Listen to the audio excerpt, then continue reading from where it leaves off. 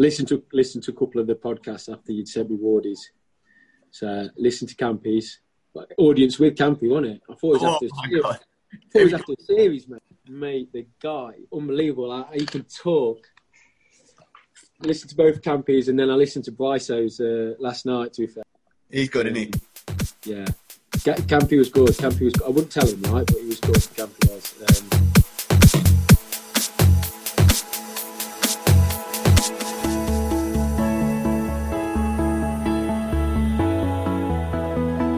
Right, talk Derby to me. Once again, we're back with Derby lad, former footballer, current footballer. I don't know, we'll find out whether he's still a current footballer when we talk to him, but I've just said to him, I never make notes for these, but I've had to today because I'm going to read out his clubs. So, Chris Beardsley's with us. He's former Mansfield, Worksop, Doncaster, Kidderminster, Mansfield, Rushden and Diamonds, York, Kettering, Kidderminster, Stevenage, Preston, Bristol Rovers, Mansfield Town and Burton Albion. Have I missed anything? I don't think so, mate. No wonder Wikipedia is struggling for money. I've used most of my data looking at that. Unbelievable. What a brilliant career. That is a proper lower league merry-go-round, isn't it? Got back on and off a couple of times. Yeah, it was 95% enjoyable all the way through.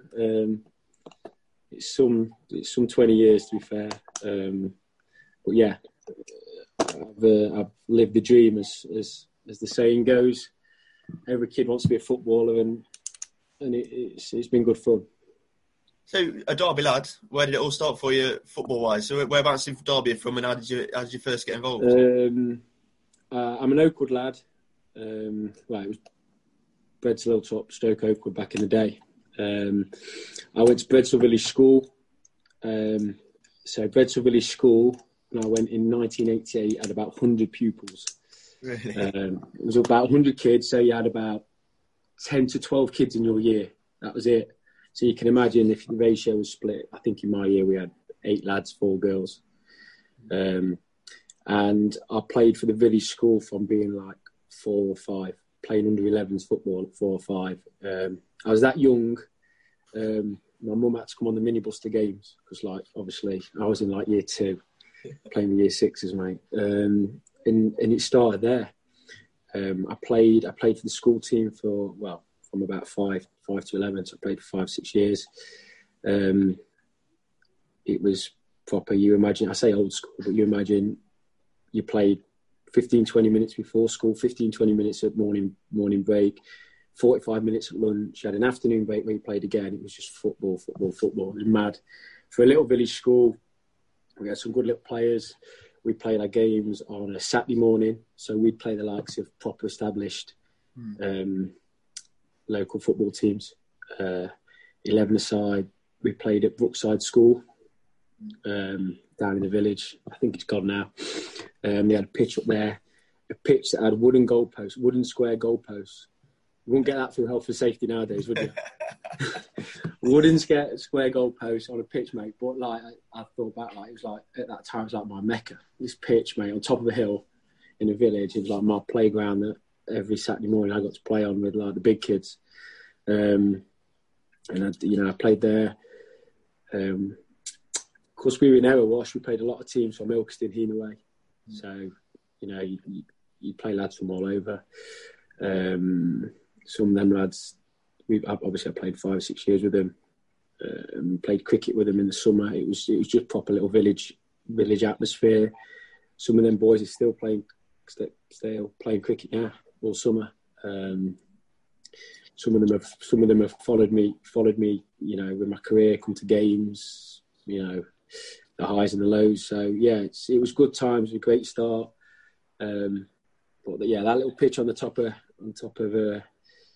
Brookside Road was where it all started, mate, and it was great. It was as you'd imagine a village school to be. Everyone knew everyone, and I was like the little footballer kid that played with the big boys early on. But it held me in good stead. It was like I was playing with 10, 11-year-olds at that age. I just learned how to handle myself in the environment, and it was good. Later on, obviously, the 11 side dropped away a bit and we had a proper 5-a-side league. I think all primary schools had it for a couple of years because it was quite big. It was like national thing, primary school 5-a-side league. And again, we played out at, because we're in Erewash again, we played out at Hina. And there was some good little players out there that obviously a couple of lads ended up at Forest. It was tough, competitive, and you'd go there for like one evening a week, and you'd play 3 or 4 games. It was a league system. It was good, and the little right up in the green, and you got a few goals. So yeah, that's how it started off, mate, as a junior, and then I think obviously Campy spoke on his podcast about us we played in Mickleover for 2 years together. Yeah. So obviously, being out of the area, I couldn't play for Derby Boys. Oh, of course, yeah. So I couldn't play for Derby Boys when all them boys were playing at primary school. So like under 10s and 11s, I wasn't eligible to play. I think they once tried to get it through on where I lived. Yeah. So I lived up the hill in Oakwood. They tried to get it through, but it wasn't going. I was Erewash, and that was it. So I had to wait till I went to secondary school to play for Derby Boys. I had 2 years at Mickleover Sports, under 11s, under 12s. Again, played with some good local footballers. Mickleover Sports wasn't the club it is nowadays. It was like just starting out. So I think we might have been the first junior team it ever had. Really? Yeah, I'm sure it was. About 94, 95 was about the first time they had a junior team. We had 2 years there. Obviously, come up against Chesapeake and all the Chad boys, and really I should have been playing for Chesapeake on location, but again, for some reason, I joined sports and it was great. Good 2 years. So where the ground is now, the car park at the back of the grass car park, that's where we trained under floodlights, like proper 7-a-side games, the long goals that are about 4 foot high. Yeah. And it was class, mate. Absolutely sludged up to the eyeballs as an 11-year-old getting back in the car. The old man was well happy. And then Derby County, did that come off the back of playing for sports? No, it actually come off getting in at Derby Boys. Okay. So as soon as I left Bedford Village School, went to Woodlands, I was eligible. So went down for trials at, I don't know if it still exists now, sort of back of Benrose, there's 4 pitches. Oh, yeah. Yeah, so that's where like Derby Boys trials was that year. Obviously knew Campy, I'd played with Campy under 11s. A lad called Adi Evans, who was the manager's son, was at Derby Boys at the time. Went down to the trials. First day, the manager of the under-12s that year wasn't there. A guy called Roy Bishop. Like, absolute. Everyone in Derby will know Roy Bishop. He wasn't there the first day, and I'm thinking, God, like, first day at trials, I'm not there. He's not there, this manager. Did okay first day, felt like I did well. The other coach that was there, second day, obviously told Roy, oh, this is the lad there. So I made my mum wash the kit I turned up for on the same day. She washed it. I went back in the same kit the next day to make sure I was recognisable. Honestly, mate, I'll never forget it. What? Can you remember the Derby kit? The white Puma Derby kit? Yeah. So basically, it was that training kit. It was like a white Puma training kit with white shorts, white socks. I was thinking I've got to be recognisable second day because the manager wasn't there. Turned up second day. Anyway, got in. I think we played 2 or 3 years Derby Boys.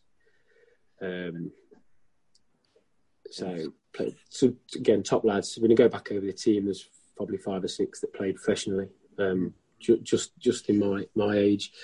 Obviously, Campy's had top career at the championship level. Chrissy Palmer played champ and dropped down the leagues. Who else would have been in that team? Jimmy Turner played at Derby with us, Derby County, and then obviously played a bit in non-league. So we had some good players, good lads that went to a lad called Jamie Pawley. I played with Jamie Pawley at Boris Vicks. So me and Jamie same school year. So me and him played school football together. And district, mate, he was some player like 12, 13, 14. He was like as talented as you'd come, 2-footed. I used to love playing with him because he was just one of them lads that was on my wavelength. So yeah, Jay went to Villa. I think Jay had about 6-7 years at Villa. Won the FA Youth Cup, I think, didn't he? Yeah, he was in the I don't know if it was Stefan or Luke Moore squad that won the FA Cup, Youth Cup. Yeah, so we had some good players around, and our team wasn't bad. We had at that point it was like scouts were going to district games. So every Saturday morning, wherever you were in the country, there'd be scouts there. Derby was one of the first ones to approach me, but in all honesty, I didn't want to go anywhere else. I think I could have gone on trial at Forest. I think Forest, Coventry, Villa, the 2 Sheffield clubs, and then a little bit later, Manchester United and Leeds looked at me at about under 13. But by that point, I'd gone to Derby. I was in at Derby and playing predominantly right wing, centre forward at the time. Wasn't particularly big. Wasn't, was just average height, size. Was okay speed wise, but I was pretty game early on, probably from my grounding at primary school. I'd been kicked about a bit, and that was it, mate. Within about 2 or 3 months, I was at Derby, training at Rainsway twice a week. Under 12s, they didn't have a team, so you didn't represent Derby. You just played in they do it now at academy level, like 9-a-side games, 7-a-side games. So first time I ever played for Derby County was against Forest at Forest training ground. 9-a-side game at Forest, that was it. Yeah. Scored 2 headers. So you imagine, like, I don't know what I'd have been. I'd have been 11, maybe 12. Yeah. 11, 12-year-olds don't score headers, do they? So I scored 2 headers just straight away. I was kicking head the ball. Yeah. So again, something else that stood out. Played a couple more of them 9-a-side games, and then I think Campy speaks about it in his podcast about how the selection went, mate. Jerry Summers. When you look back now, if you did that now, someone at the FA would be bringing you up and going, "What is going off here?" Like what they're like now. The parents want a full dossier on why they're getting released and why they're staying and strengths and weaknesses. This was nothing like that. This was like there was a group of lads, and he was picking a squad of 15 out of them. He was like, "You there, you there, you there. Like you're staying, and you're going," and that was it. It was like, put this team together, this squad, and we were dotted from all over, like different schools, areas. Some of us played district together. Some of us were out the district. First game, Cambridge United away on a Sunday morning. It was number 13, mate. I'm thinking, wow. I'm used to going furthest I've been is Balwyn-Trent, mate. You know what I mean? I'm used to getting up, watching Match of the Day. If I didn't watch it the night before, getting Weetabix, Mars Bar, Lucasade, and going down Barrow. Trent, playing for Sports Club. And that was it, mate. Cambridge away, first one up, and then I was there 5 years in total, 4 years playing as a schoolboy. But in the time, mate, the club just rocketed. It just took off from where it was, mate. It went from what is now the Championship to like top Premier League outfit under Jim Smith. Obviously, they moved from the baseball ground to Pride Park.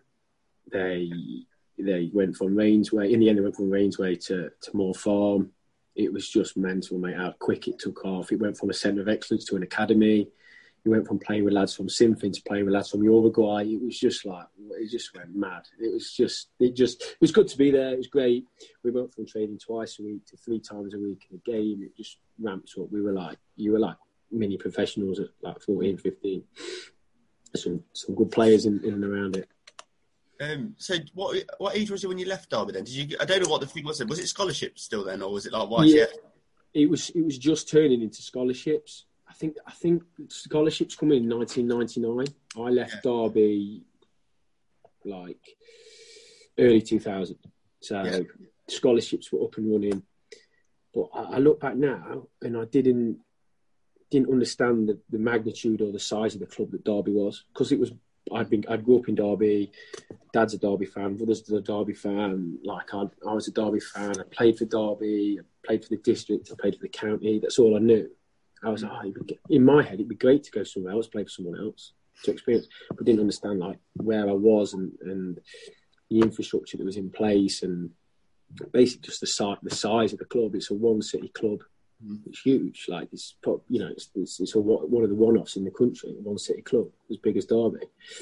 So maybe 15, 16, that was probably lost on me a little bit. I was like, it'd be great to go and play up at Scunthorpe or somewhere like that. You know what I mean? Thinking, it'd be great to get away from home for 2 years and live in digs and have a party when I wanted to. I was a little bit blasé. And towards the end of the end of 15 season, did really well. 16 season, I knew I wasn't good enough to go on at Derby. I could tell that even though I underperformed, I hadn't grown. I wasn't massive. Wasn't particularly quick by this point. And I always say now when we're recruiting, like you need one like top physical attribute that's going to carry you through. So I left Derby, but I remember coming out of the meeting at baseball ground, and my mum was like, "Are you upset?" I was like, "No, not upset at all." Like, I had no doubt in my mind I was going to be a footballer. I had no doubt in my mind I was good enough to be a footballer. I had no doubt I wasn't going to be a professional. It was like, this was just like, yeah, I'm leaving Derby to go somewhere else. And then I don't know if you can remember. Can you remember the old Rodman's like football books? Yeah. Right, it has every detail in the world in it. Yeah. So for some reason at the time, I think my dad might have gone out and bought one. So like my dad didn't put any pressure on me being a footballer. Yeah. He'd like come to a game, not say anything, watch the game, we'd go home. That's it. He'd never critique the game. He'd never talk about good things, bad things. Just ever. You know how some parents they're playing the game for the kids, aren't they? Yeah. It's like PlayStation football, and they're living the dream for the kids. He wasn't like that at all. He was like he was chilled about it. So anyway, he's got this Rodman's book, and right, so local clubs ticked them off, got the contact details, and I'm like, get on the phone, Dad. Let's get me some trials. So got some trials through that. But at the time, you had to go to Lilleshall for exit trials. Yes. So you get released, and you all go to Lilleshall the same day, playing these games, and these kids from all over the country come and play. So a lad called, I remember Cleveland Taylor come on it with me. So Cleveland had ended up having a really good career. He got released by Derby, Leicester lad. He ended up going to Bolton Wanderers, Scunny, played for Burton. So he's done League 1 and 2. He's now managing Corn actually, because I've seen him the other week. Really? So he stayed in and around the game, yeah. So Cleve was with me at them exit trials. Johnny Brown, lad from Benediction. There was a couple other boys. I think Matt Jackson, an Ecclesbourne boy at the time. I think there was 6 or 7 of us. We were playing with lads from all over. I got one club come back to me, and I thought I played well, and it was Huddersfield. Now Huddersfield at the time were on the verge of the Premier League. So again, this is totally me. I'm 16. I'm thinking, well, that's great. I go to Huddersfield, live in Huddersfield for a couple of years, do my scholarship. So I get the letter on a Saturday morning, and this was like quite typical of me at the time. I was like 100 mile an hour. I was like, right, ring them up. I'll play for them tomorrow. I'll play for Huddersfield's 16s tomorrow. Anyway, so I think my dad gets in touch with them. Like, they're away at Everton. Everton are like top schoolboy, top academy. Obviously, you've seen who they've produced over the years. You know, they were just rolling them out. They actually had the England captain playing for them, under 16s that day, a lad called Schumacher. Played lower league. Anyway, yeah, right. I've got myself who played in this game at Everton away. So I get up to Everton. I'm absolutely knackered. I'm exhausted. We've left Derby at 6 o'clock to get up to Liverpool to play this game for Huddersfield. Mate, I was absolutely knackered. First 20 minutes, I was fine, did okay. And then my legs went, I was shattered. So that was it. One trial from the exit trials. I blew it. Got back in the car, and my mum went, "Do you think you should go to sixth form, Chris?"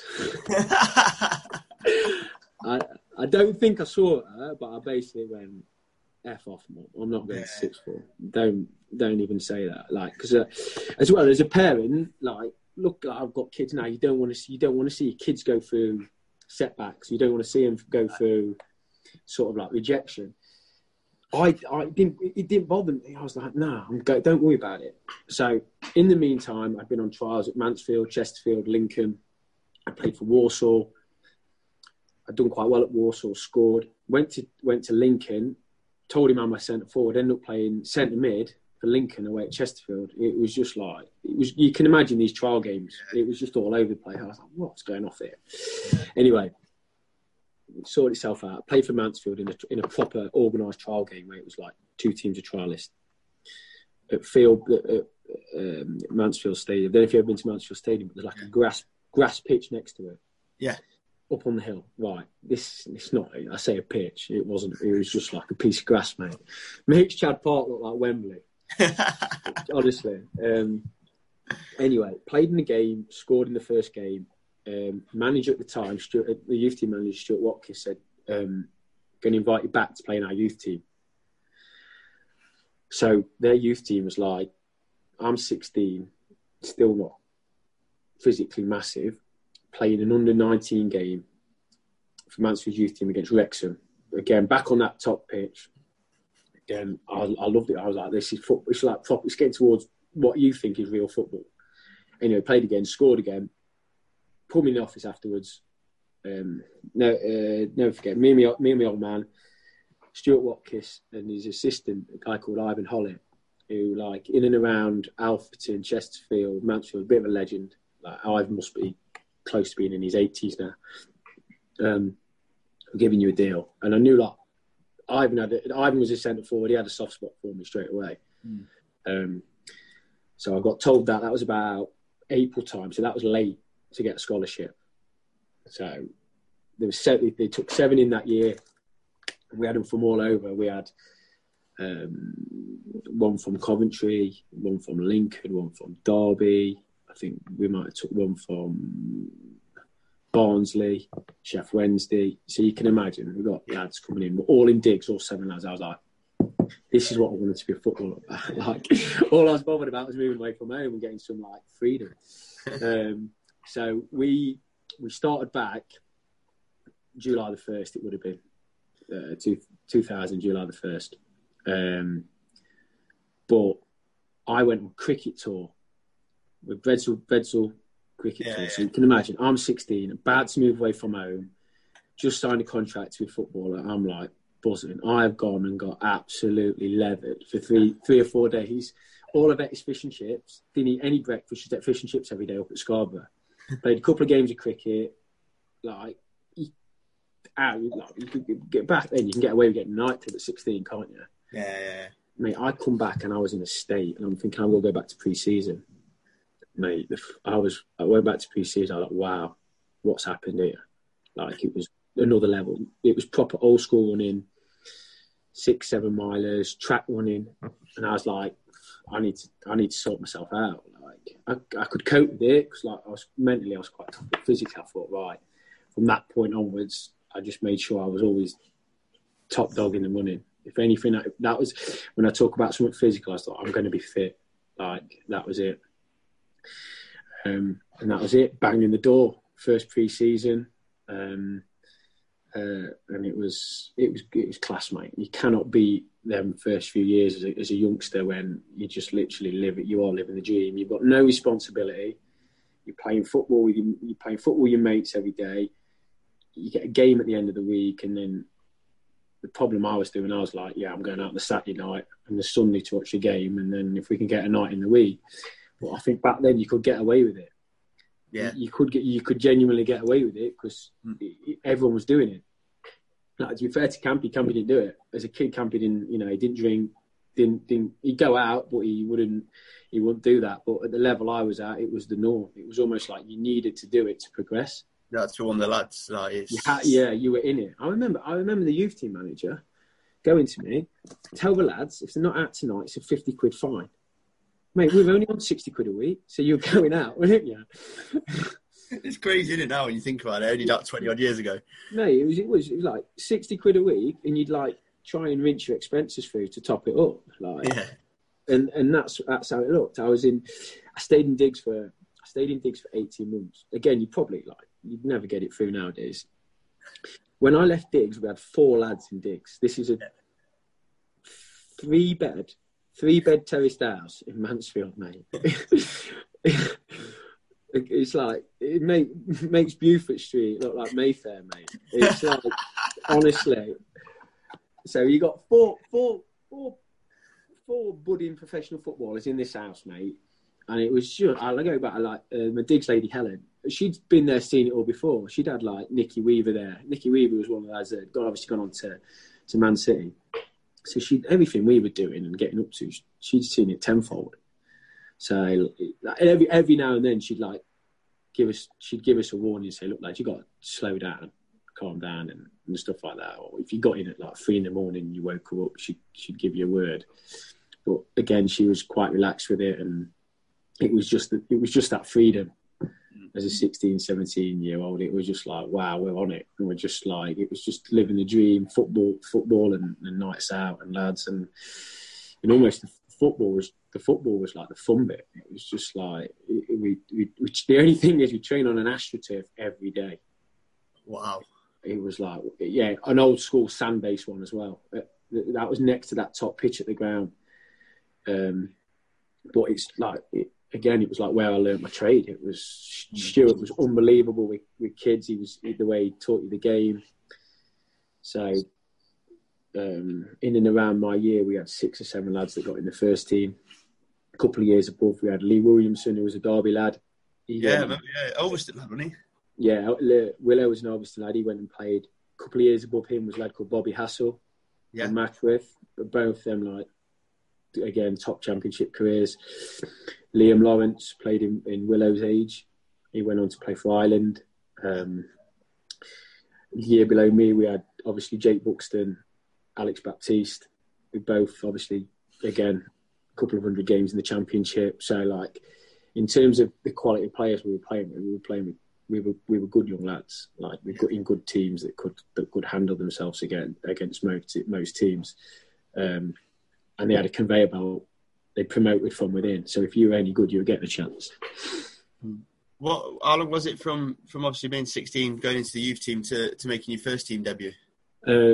So first year I played like 60, 70 games. Wow. So I played under 17s, under 18s, under 19s, reserve team games. In fact, my first ever goal for the reserves, I'd been out the night before. Didn't know I was playing. So it's Thursday night in Mansfield was the night. They called the Village Nightclub. So we've gone out, youth team players gone out. This is getting towards the end of the season, and we're playing. I'm travelling to Halifax the next day. Reserve team. I think it might have been my first start in the reserves. Made a couple of appearances before. Anyway, I'd have been 17. Scored. We won 3-1.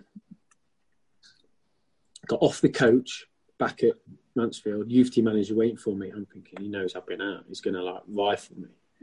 So I've got a bone to pick with you. I was like, well, here we go. He's like, what are you doing? I said, what? He went, we've got about 10 goals for me all season. He says, you've played for the Resies once and scored. So obviously I thought he's like coming for me for this night out. And he was like having a bit of a crack.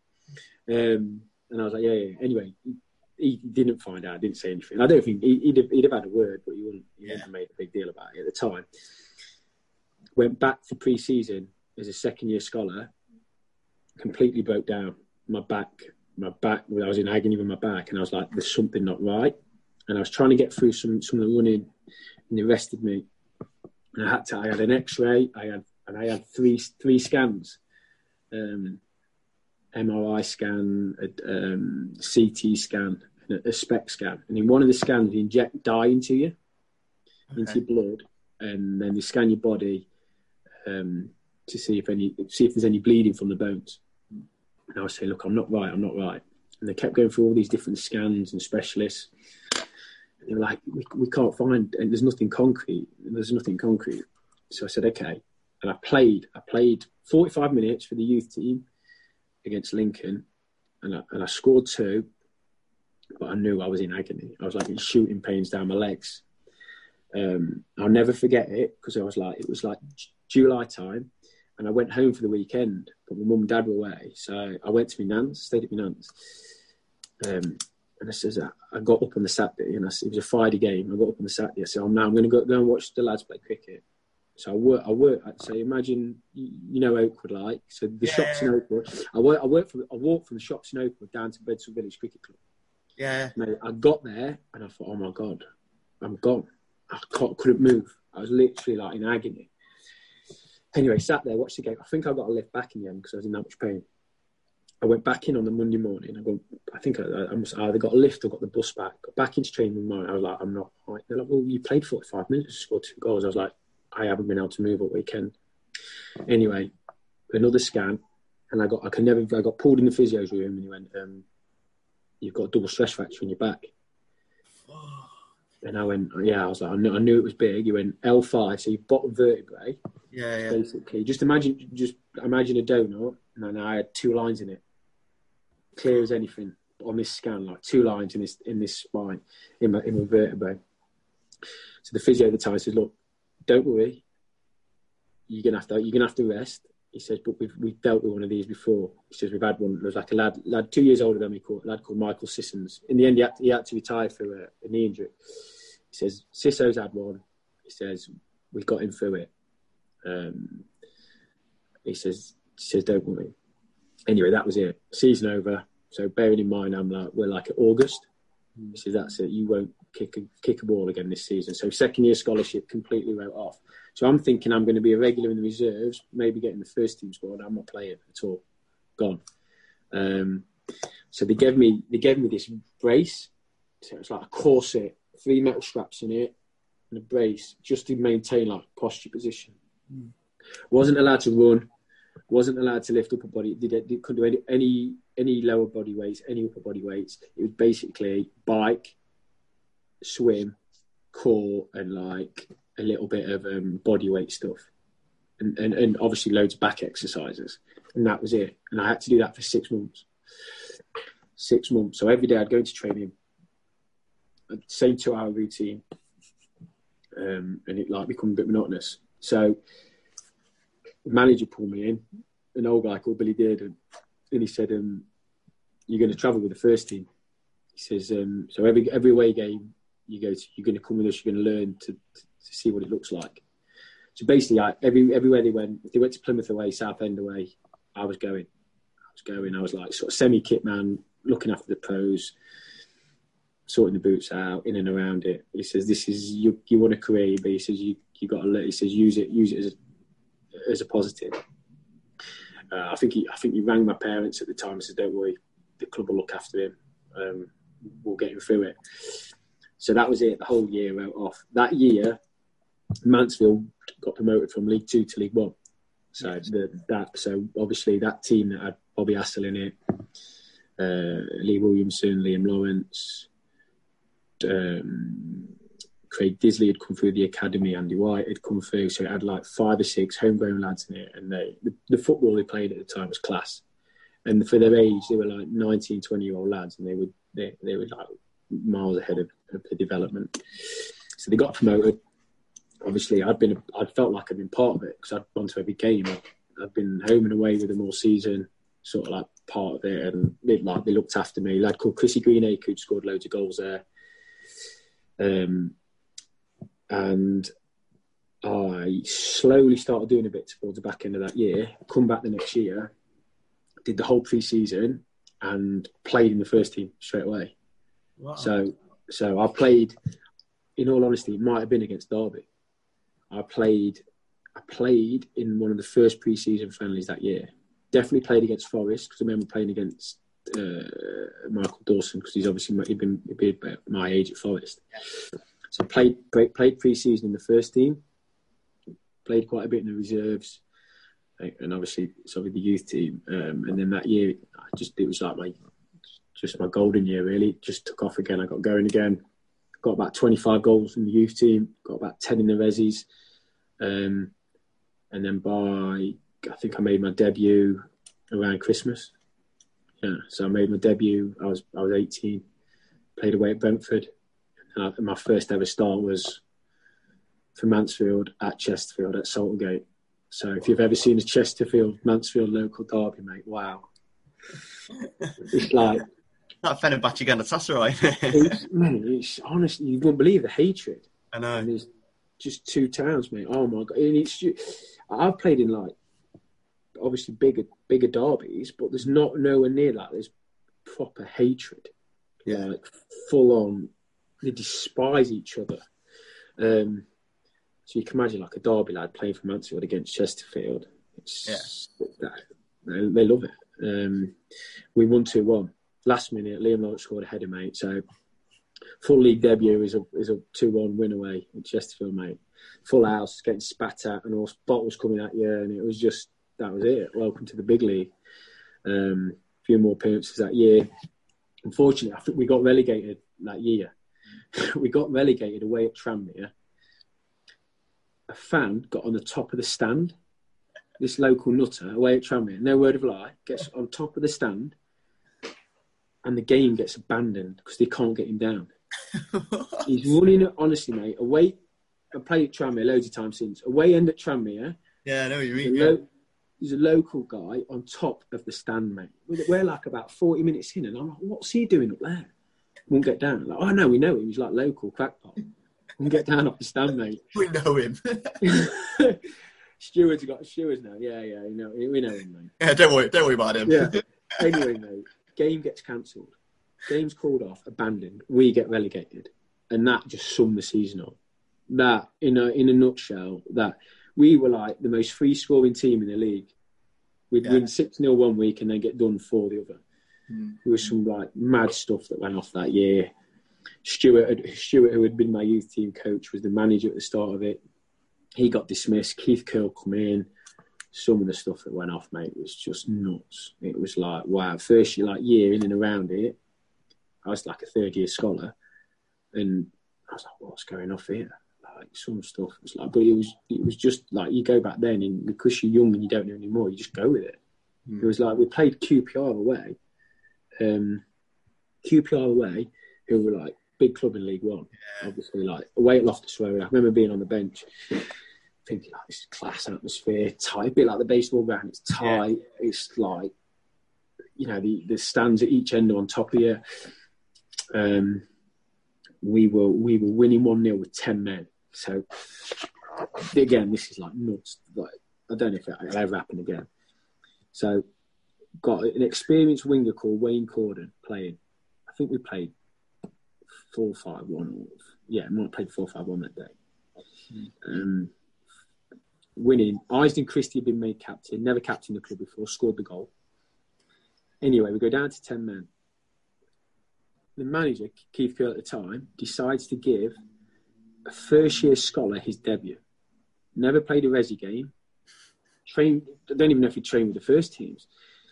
A lad called Andy Jones from Mansfield, local lad. Takes Wayne Corden off. It was like a senior player, got about 300 games at the time. Takes him off, puts Andy Jones on, away at QPR. We're down to 10 men. What's going on here? Andy Jones doesn't touch the ball and gets booked twice in 10 minutes. No way.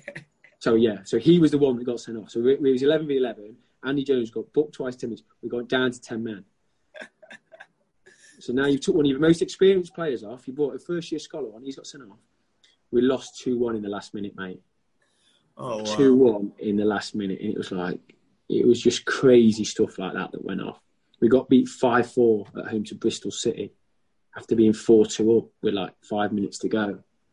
It was just like, wow, what's going off here? But we had some exceptional footballers. It was just at the time, the TV money crashed out the lower league. Yeah, the ITV pay packet crashed out. Yeah. So we had no money to go and buy any defenders. So we were just left with what we were left with. Yeah. And that was it. We went down, and then that next year was like I would class it as my full first year as a pro. And we got to the playoff final at the Millennium. And again, another crazy story. we lost on penalties, and we were by far the better team. Liam Lawrence, I think he missed one penalty in 14 all season. Decides to dink his penalty, and he dinks it over the bar, first penalty. Dinks it, stands, go like a Zidane, but put a bit too much on it. Oh, no. Over the bar, mate. First penalty, and we're like, wow, what is he doing? Oh, no way. We lost 4-1 on penalties, mate.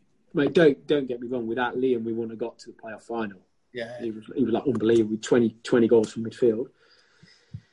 He dinks it. Does he get a bit of stick for that then? Off the lads, it was just Liam. That's what he did. Yeah. He just did crazy stuff, mate. And like he was, I remember one of my first youth team games I played with him.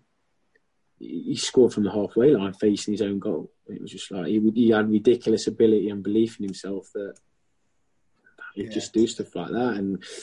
But it was part of the reason he was a top player. But dinking a penalty in a playoff final shootout, missing it. I think we missed the second one. And the third one was took by a lad called Neil McKenzie. And obviously, if he misses, we're out. So Macca, as he picks the ball up, he's having a go at Liam and Wayne, who'd missed their penalties. So fucking look at the situation you pair put me in.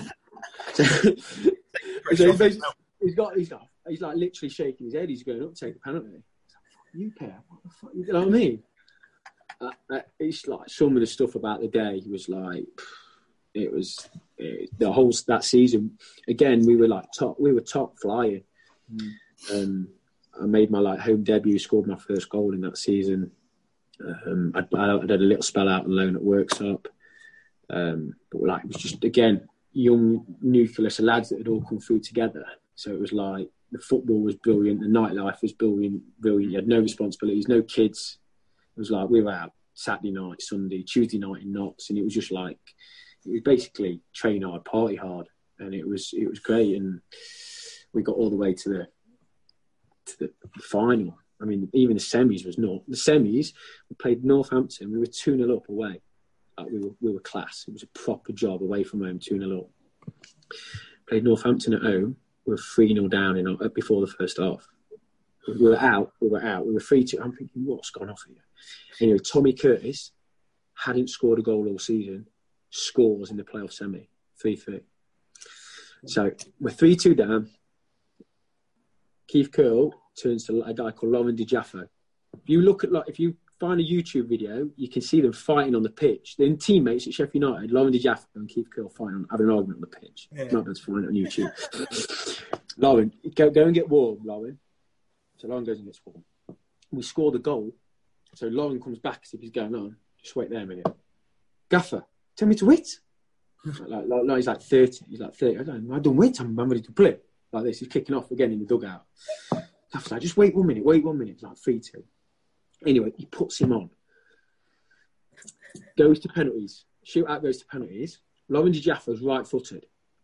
Because he's got a cob on with Keith Curl, takes the penalty left-footed. No way. I promise you, he takes the penalty left-footed. So we're looking and we're going, he's running up left-footed here, Lauren. He basically takes, I can see the gaffer's face. He's like he's got face like, what is he doing?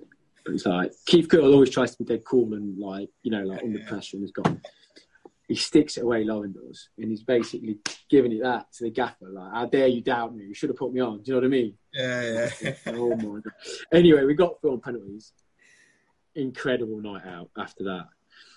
I think we partied equally as hard as Derby did when they beat Leeds last year in the playoffs, mate. We were like 48-hour absolute party. We were out that night. The next day we had an end of season do, and it was just better slow it down. We got a playoff final to go to. To be fair, in the playoffs we played well in the final, and we got done on penalties. But yeah, again, unbelievable year in football, and just so enjoyable. Again, playing with mates, me and Bucko and Bap, a lad called Craig Mitchell, who was so them two were the two centre halves in the youth team. We were the two centre forwards. We were all in the squad together. We'd all come through together, so it was class. How did it come about you leaving Mansfield in the end? Then was that your decision? I don't know. So I only found this out later. Oh, okay. I had a deal on the table, so I think the playoff final might have been the Sunday or Bank Holiday Monday. So like a lot of the lads from back home would come down to watch it. It was at the Millennium, when the playoffs at the Millennium. So on the Friday, I'd been told, indirectly, I've been told by the chairman, I've got a deal on the table.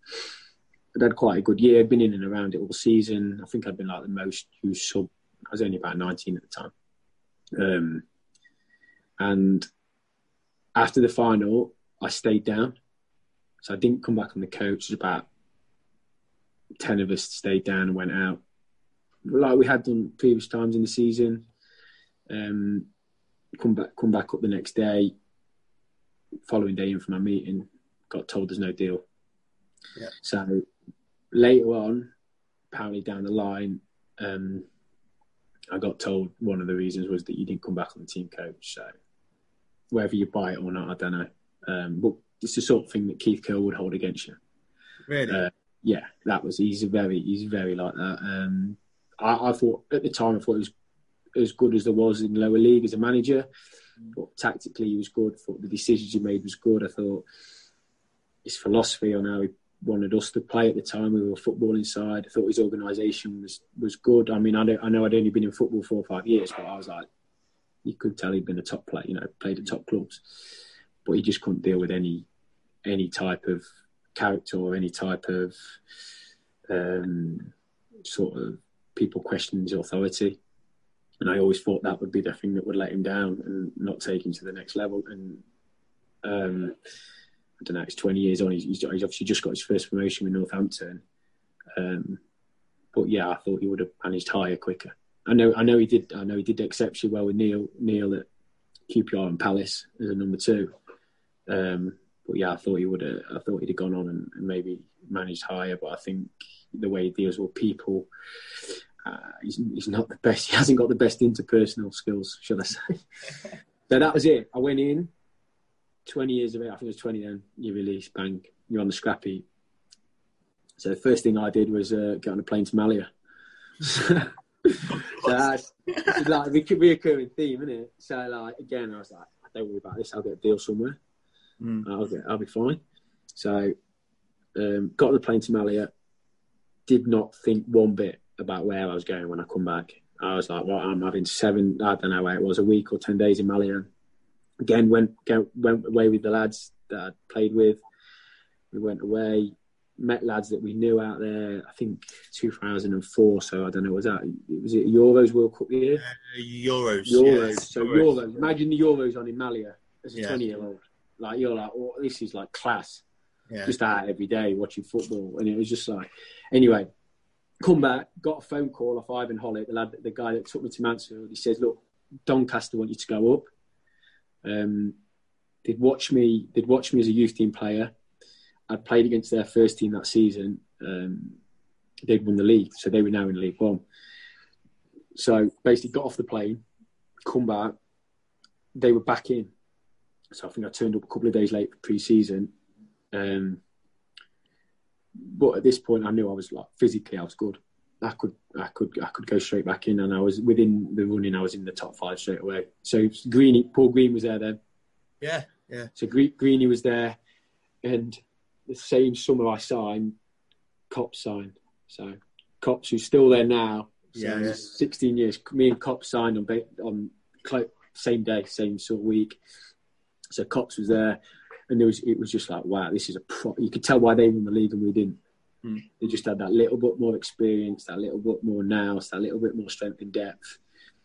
They had their own training ground. It was just a little bit of another step up. Yeah. I think I did 10 days, 2 weeks, and the guy that had brought me in, Dave Blake, he was like Dave Penny's chief scout. I played against Bradford Park Avenue, scored. Played away at York, scored. And he just rang me up and said, "All right, Gaff wants to know what money you want." So I was just like, "Well, I'm only second year pro." I was just like, "Just give me a few hundred quid, stay in the game, and I'll come." And they got the deal done. I think I was on, like at the time, I'd have been on okay bonuses. And I just thought, I could stay in the game. Don't want to. Basically, I am a free. Got the deal done, and to be fair, I try, when someone goes, have you got any regrets? Yeah. Yeah, you do in football. You go, I ain't got any regrets because you've loved the career you've had and what's happened and the ups and downs. But I think if I'd have stayed at Donny, I would have got a chance in their first team more than I did if I'd have gave it a year or two. I think the fact because I'd been in and around it for so long at Mansfield, I've been used to being in the squad every week.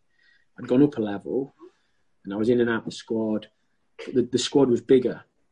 I'd play, and they'd won a league. They had Leo Fortune West, Greg Blundell. They were signing players for money. Signed a lad called Mark Roberts from Wigan. Michael McKinley was there at the time. Coppinger was there. They had players that were good players. And I probably should have just stuck it out. Yeah. I think I made my debut, scored on my debut away at Lincoln in the LDVs. But again, this was like stereotypical of me at the time. So Tuesday night, score away at Lincoln. Friday night, it's my mate's 21st birthday party. I'm not missing it. I'm going to my mate's 21st birthday party. Do you know what I mean? Yeah. So I'm at Derby Rugby Club at my mate's 21st birthday party. We're playing Wrexham at home the next day in the 120th anniversary. And I'm starting, and I'm not even contemplating it. Play the game the next day, and after about 60 minutes, I'm like, wow, my legs are gone. So obviously, the game on Tuesday had naturally taken it out of me. But I hadn't rested Friday night. I was like, I'm not missing my mate's 21st birthday party, and I was like, still making the same mistakes I was making at 17. Yeah. And it was like, well, I look back now, I was like, when was the penny going to drop? Yeah. Like, when was I actually going to go, what are you doing? But you sort of, because you're at that age, you can just get away with it. But I wasn't getting away with it because every opportunity I was spurning, or I was letting myself down, or wasn't quite at it. So yeah, again, it sort of passed me by. I got 8 goals in 8. I had 8 in 8 in the reserves, and I was like, the reserves was easy for me. It was comfortable. And then Stuart Watkins, who took me to Mansfield, obviously got the Kidderminster job, and he rang up and said, I want to take you. Spoke to Dave Penny. Dave Penny said, look, I'll let you go, but we want to sell him. Yeah. So obviously, because I'd scored on my debut, I'd got 8 in 8 in the reserves. There's a high chance if I got to double figures before the end of the season, someone might take a punt on me. I was still only 20. Yeah. So I went to Kiddie. And again, so that was like the yo-yo, mate. What was that, to Conference or Conference North? They were bottom of the Football League. Okay. Bottom of the Football League. So I'm thinking, but again, totally oblivious to the situation. I'm thinking, I can go there, I can score some goals, we can stay up. Not thinking I haven't got a clue how strong the squad is. They'd won 2 games all season. I'm thinking, what am I thinking about here? But I look back now, and it's just like that. It's just that youthful exuberance where you just think you can make an impact no matter what. And then I went there, and it was we struggled. I got there, I was like, wow, we aren't very good. We were poor, mate. This is why we're bottom of the Football League. Didn't even play 5 or 6 games. I was coming off the bench, and he said to me, "What's up with you?" I says, I don't know if you've ever drove from Derby to Kidderminster, but it's an absolute drive. Yeah, in and around Birmingham. And I was like, I can't do the drive. It's killing me. I says, I'm knackered. So I'm getting here and I'm shattered. I says, on a game day, it's like 2 hours in a car. Got my little Renault Clio flying down the M42, mate. It's not like I'm not in an X5. And I'm thinking, he says, I'll sort your digs out. Stay a couple of nights a week. Break the week up, you'll be better for it. And I was like, okay. So got digs sorted. Straight away, 1,000 times better. I was sharper, physically, mentally. Got in the team. Did quite well. Got five in 8. I think I got in a block. We started winning games, and it was like, we can do this. I think it was us and Rushden down at the bottom at the time. Played Rushden at home, and it was 0-0. It was a dour game, and it was one of them that we could have done with that. We went to Darlow on Good Friday, we won, and then we played Mansfield at home, Bank Holiday Monday, former club, playing against my 2 mates, centre halves, and I'm thinking, like, this is it. We win today, and we're in the mix. We've got a chance. Went 1-0 up, 1-0 up, and we got a penalty. Dean Keats, I think he scored 2 at Notts 2 weeks prior. I think if he hadn't scored, he scored 2 goals. I think they're both penalties. Yeah. He misses the penalty. Just before half time. Wow, 2-0. We would have been 2-0 up at half time, cruising. We lose 3-1, and it's like one of the nails in the coffin. I think we I don't think we even got another point. We ended up going down, but it was like that's the momentum of football. You can think you've got it, and you go, and one little thing, and it just turns it on its head. And that missing that penalty just killed us. And then there's a few bits that went off behind the scenes. Like I was really happy with my digs, and he moved my digs, and it was all because finances behind the scenes at the club. And I personally felt that the club were going to struggle no matter what. I didn't see him bouncing back in the Football League, and my points been proven. Like 16 years on, is it? 15 years on, I was like, they aren't coming back. This club's like, it's not got the infrastructure. And I got a phone call from Mansfield. Paul Holland, who was had been my youth team coach when Stuart stepped up. He was now working in and around the first team. He says, Carlton Palmer wants to bring you back. I was like, happy days. Let's get me back there. Like, you know what I mean? It's half an hour from my house. Yeah. I knew the place, knew the lads, loved the club. It was like my club. Like, yeah, get me back. What do I need to do? You're under 24. We might have an issue. I was like, well, it can't be an issue. So I've only been here 6 months. I'm worth no money. Surely not. We're relegated. Anyway, it turned a bit nasty, to be fair. Like, it was Stuart dug his heels in. Stuart offered me like basically massively improved terms to stay. And I was like, I don't want to play in the conference. Like, his nickname was Skip. I was like, Skip, I don't want to play the conference. I was like, look, I'll give you me all. We've gone down.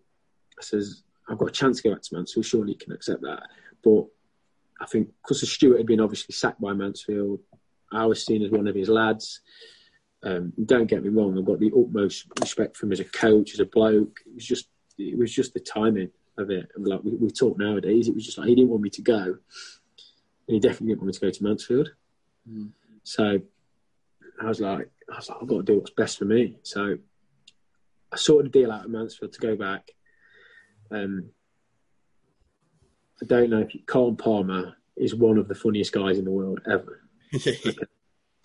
If you've got a chance to listen to Carlton Palmer do a podcast, mate, listen to it. He's unbelievable. So anyway, Carlton Palmer's like, don't worry, Beardo, we'll get it done. Anyway, I walked through the door one day at home. My mum's on the phone. She comes on the phone. I keep on the phone to him. Carlton just rang me. I said, what do you mean he just rang you? Just rang me to tell me everything's going to be okay. Don't worry about it. I know Stuart's playing hardball, but he says, we'll get the deal for him. He's like, he'd do stuff like that, mate. He'd like ring your house phone. And I was like, wow, this guy wants me to go back. He'd obviously spoke to Jake and Bap about me, and they'd gone, look, like, he's one of us, get him back. They didn't have any young forwards at the time, so it fitted okay. Anyway, I was thinking this isn't going to go through. Stuart was like saying we want X amount of money for him. He ain't going. I'm thinking, like, Mansfield weren't going to pay for me. There's no value in it. I was like, well, there's no value. What if they give you? I was like, what if they give you my money back for my wages for the last 6 months? He's like, no. He's like proper digging in. He was saying stupid figures. I says, oh, okay. Then what if I go somewhere else? How much do you want? And he said, he didn't give me a figure. So Graham Wesley at Stevenage asked to speak to me. So I went down to speak to him. Again, like, this is same level as Kidderminster were going into the conference, but get set up was tenfold. Yeah. But I got in the car, mate. I think I'm going to have to move down to Stevenage. I'm in the conference. I don't know what it's going to look like. Do I really need this? Anyway, Graham approached Stuart and got nothing back. So he got pied off. Mansfield said, report for pre-season. We're going to push this deal through. I'm thinking, I'm still a Kidderminster player, by the way. I'm thinking, this can't be right. Anyway, report for pre-season. Because I report for pre-season at Mansfield, I missed the last 2 days of my Kidderminster contract. They fined me. They fined me. So they've sent me a letter. You've not reported back for pre-season with Kidderminster, even though I'd have only had to go in for 2 days. They're fining me X amount, 2 weeks' wages. So I'm thinking, yeah, this is getting silly now. So anyway, the chairman at the time, Keith Haslam, rings them up, Kidderminster. What do you want? Let's get it done. I'll back pay the wages, whatever you want, the fee. Anyway, it went down as undisclosed, but it was like, for a transfer, it was like a transfer saga for no money was ridiculous. It was like, what is going on? It was because it was all about, like, they sacked me, they screwed me over, and now they're going to take you off me. I'm not having it. It was basically like, you know what I mean? Yeah. The law of the jungle. Yeah. He was beating the chest the hardest at the time. And I was stuck in the middle. I don't know. I'd been just turned 21. I'm thinking, oh my God, what's going on here? Got it through. I'm absolutely buzzing. I'm back with my mates. Back at a club I know. They signed some good senior lads. I think we had Richie Barker, who's club captain there and who did well. A lad called Matt Hamshaw that played at Sheff Wednesday. John Elder that played at Forest. So we had some good Kevin Pressman come in. So we had some good senior lads, and then the core, the nucleus of young lads that we'd had before. Pre-season goes, I feel really fit. I'm happy. Takes me a couple of games. I'm in the team. First, I think debut, we beat Southampton in the Cup, League Cup. Harry Redknapp's manager. We beat him on penalties. Played away at Boston, and I think we got a 2-2 draw. Bank holiday Monday, back at home, full house, Notts County at home. Another big game. About half an hour in, I break my leg. So it's like third game of the season. I'm going through, try to nick the ball in front of Kevin Pilkington, who was the Mansfield goalie when I was last there. Mm-hmm. He's come out, cleared the ball, took my left leg, snapped my tibia in half. And I'm thinking, wow, I broke it. So I go to stand up, and I think I can't put any weight on it. Hold my leg in the air, literally sit down and just sit there. And the physio comes in and goes, what are you doing? I said, I broke my leg. He went, you what? I said, I broke my leg. He was like, are you sure? I was like, mate, I broke my leg. Are you sure? Like, I'm like sat there, literally like that, leg out in front of me. He's like, are you sure? I broke my leg, mate. Just put it in a brace and get me off the pitch. I broke my leg. He's like, are you not in any pain? I was like, well, yeah, pins and needles and nerves are going wild. I said, but I'm not in agony. I says, I can deal with it. Anyway, off the pitch, so like that. I'm sat, this is Bank Holiday Monday, so obviously private hospitals aren't sort of working like normal. They put me on the stretcher beside the ambulance. Obviously, I can't move off this stretcher. My mum and dad, I think my little sister and my girlfriend at the time in the stand. So I'm thinking, I bet my mum's going epileptic up there, like, what's he doing? They get down here and they go, what are you doing? I said, I broke my leg. My mum's like, you can see my mum's face. Are you sure? They go to put me in the ambulance. They kick the stretcher. Someone's kicked the stretcher. I think the physio kicked the stretcher. I was like, what are you doing? I broke my leg. Put me in the ambulance. Take me to hospital. This is like proper Mike Bassett, England manager shit, mate. Honestly. I get to hospital and I'm thinking, oh my God. I was like, this is starting to throb now. So I said to the nurse, can you just give me some tablets? So they give me some tablets. But by this point, I still had no gas in there. So tablets, yeah, boom. Right, we're going to X-ray you. X-rayed me. Yeah, fractured tibia, clean break. Come back to me, we're not going to operate. I think that's a bit strange, you're not going to operate.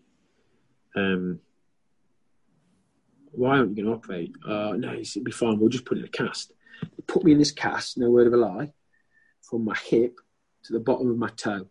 And it was about 3 layers thick. I couldn't pick it up. I couldn't pick the cast up. It was massive, this cast. All they were bothered about was going, what colour do you want on your cast? Like, what do you mean, what colour do I want? I'm like, do you want red? Do you want blue? Do you want green? I was like, well, whatever colour doesn't look dirty. So I was like massively OCD. I was like, whatever colour does not look dirty, put it on my cast. Puts this cast on. Bearing in mind, by this point, I'm thinking, wow, I feel bad. And I think when they got back to my bed, they gave me some like strong painkillers.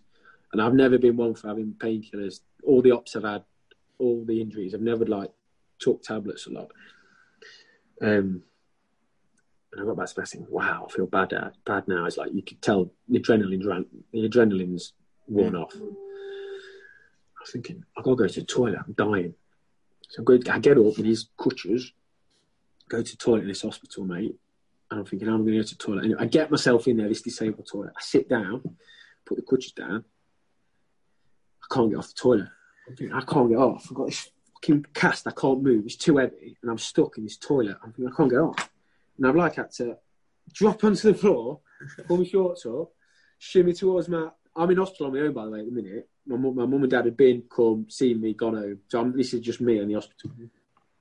Get myself out of there, wiggle back to my bed. I'm thinking, I feel horrendous. The lads are all texting me, ringing me out, are you okay, everything, blah, blah, blah. And I'm thinking, this isn't right. Like, surely this needs pinning.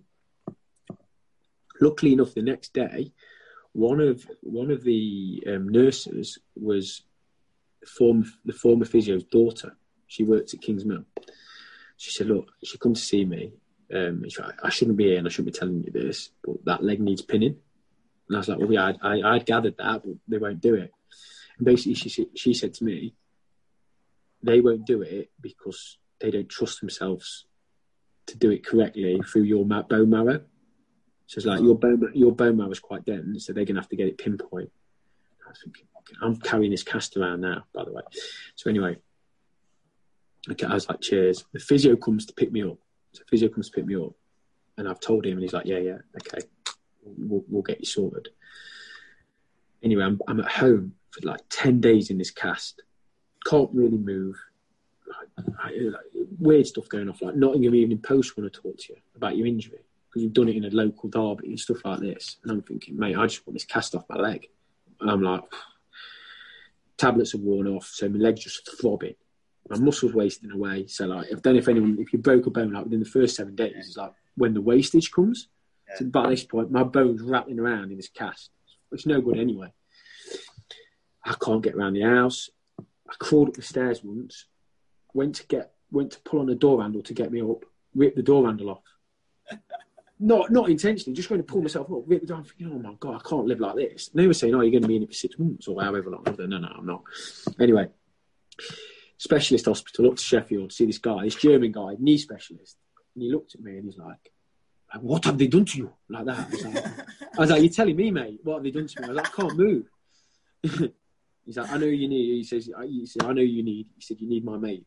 I was like, I need his mate. Like, who's this guy? Who's this guy he's on about? He says, he works out of Norwich. Norwich? Are you having a laugh? I said, how am I going to get to Norwich? He says, you're going to have to drive to Norwich. I was like, oh my God. I was like Derby to Norwich, cross country, with a broken leg in a cast. I'm thinking, how am I getting there? Anyway, I get my girlfriend at the time drives me to Norwich to see this guy, Professor Saleh. Never forget him, top guy.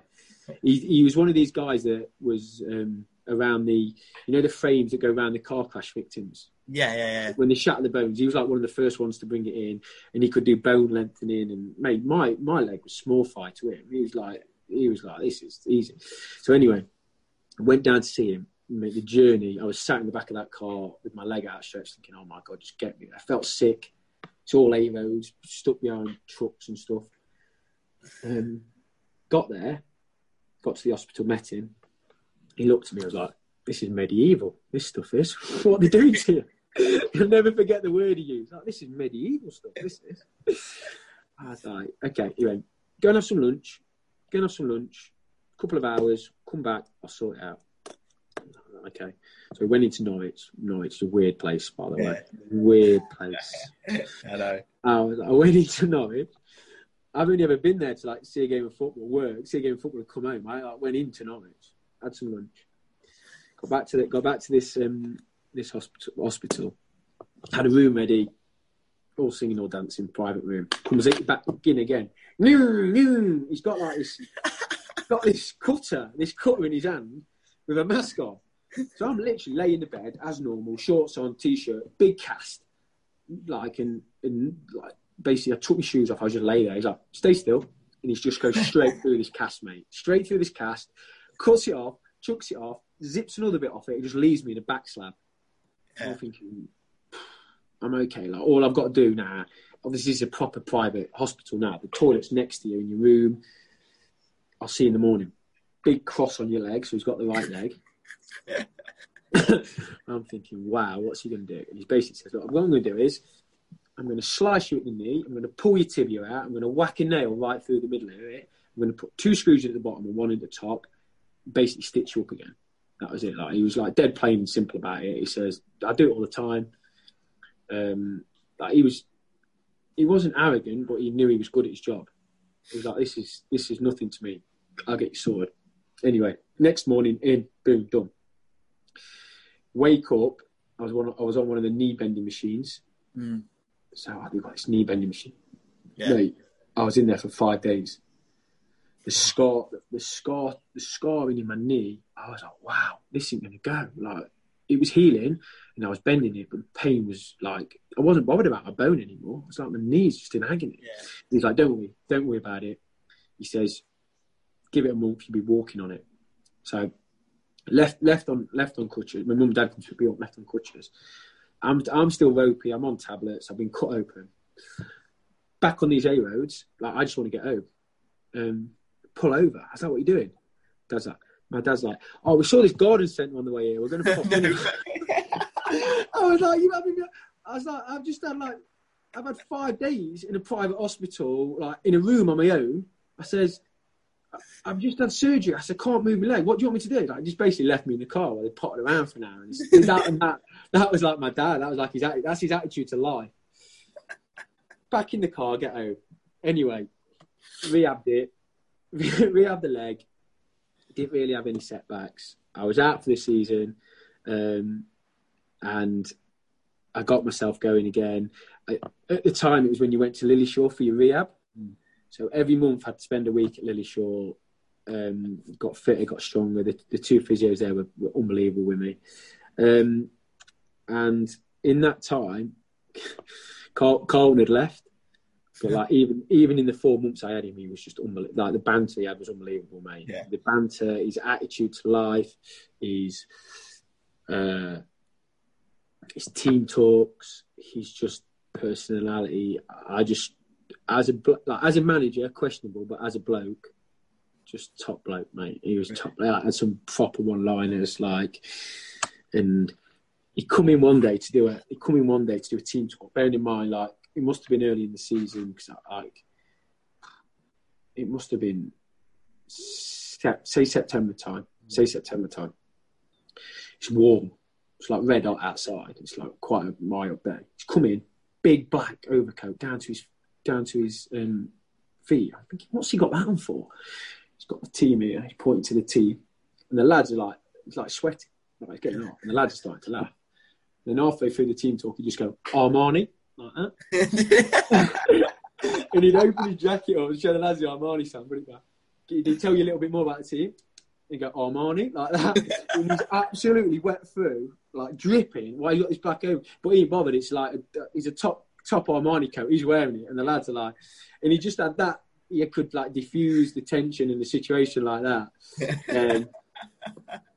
Like, he's got, and he's like, he'd always say to you, like, one of his sayings was like, oh, we were all young lads. We weren't like on loads and loads of money. And he was like, never go out the house without a grand in your pocket, Beardo. Never go out without a grand in your pocket. What do I want a grand in my pocket for, Gaffer? He's like, you never know. Like, he'd have some like philosophies and stuff. What is this guy on about? Like, he's just nuts. He took us out for a meal once. Early on in pre-season. Like, big, team bonding, lovely restaurant in Manchester called Il Rosso. Pasta, have a few drinks, lads. It's on me. So anyway, lads had a couple of glasses of red wine, had some pasta. He said, you can have a drink tonight, lads. Have a drink tonight. I've sorted the meal out, paid for everything. So we've sat down. The football's probably on the TV, so everyone's having a few pints of Guinness. Anyway, he clears off. He brought his wife, his missus with him, who's with now. He clears off. Anyway, about half an hour later, the girl comes over from the behind the bar, and she goes, "You got to settle the bill, lads. You got to settle the bill." Like, Gaffer not paid. Now his card bounced. He just walked out, left it for the lads. They'd gone, yeah, I'm gonna sort you out here. That's all right. So you can imagine the build up. They was like, everyone's like having to sort it out. It was just like do stuff like that, and he was just bit questionable as a manager in some of his decisions, but as a guy, top guy. Yeah, quality. Top guy.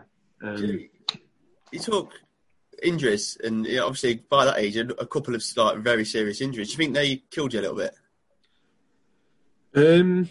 I think the broken leg did. It took me a long time to get over. Yeah. Like both physically, mentally, the way I'd lived my life. I thought I was Peter Pan. You know what I mean? I hadn't properly. I look back now and thought, God, 21, you think you know everything, and I knew so little. I knew even less about what I should have been doing. Obviously, the game's changed loads, but yeah, the broken leg. Apart from having that, obviously initial year out, I was probably still not the same player till I got to like 25. It was it was that long for me to get going again and play regular, and the stuff off the back of it. When I was physically, I was 21. I was strong. I'd got in the team. I felt good.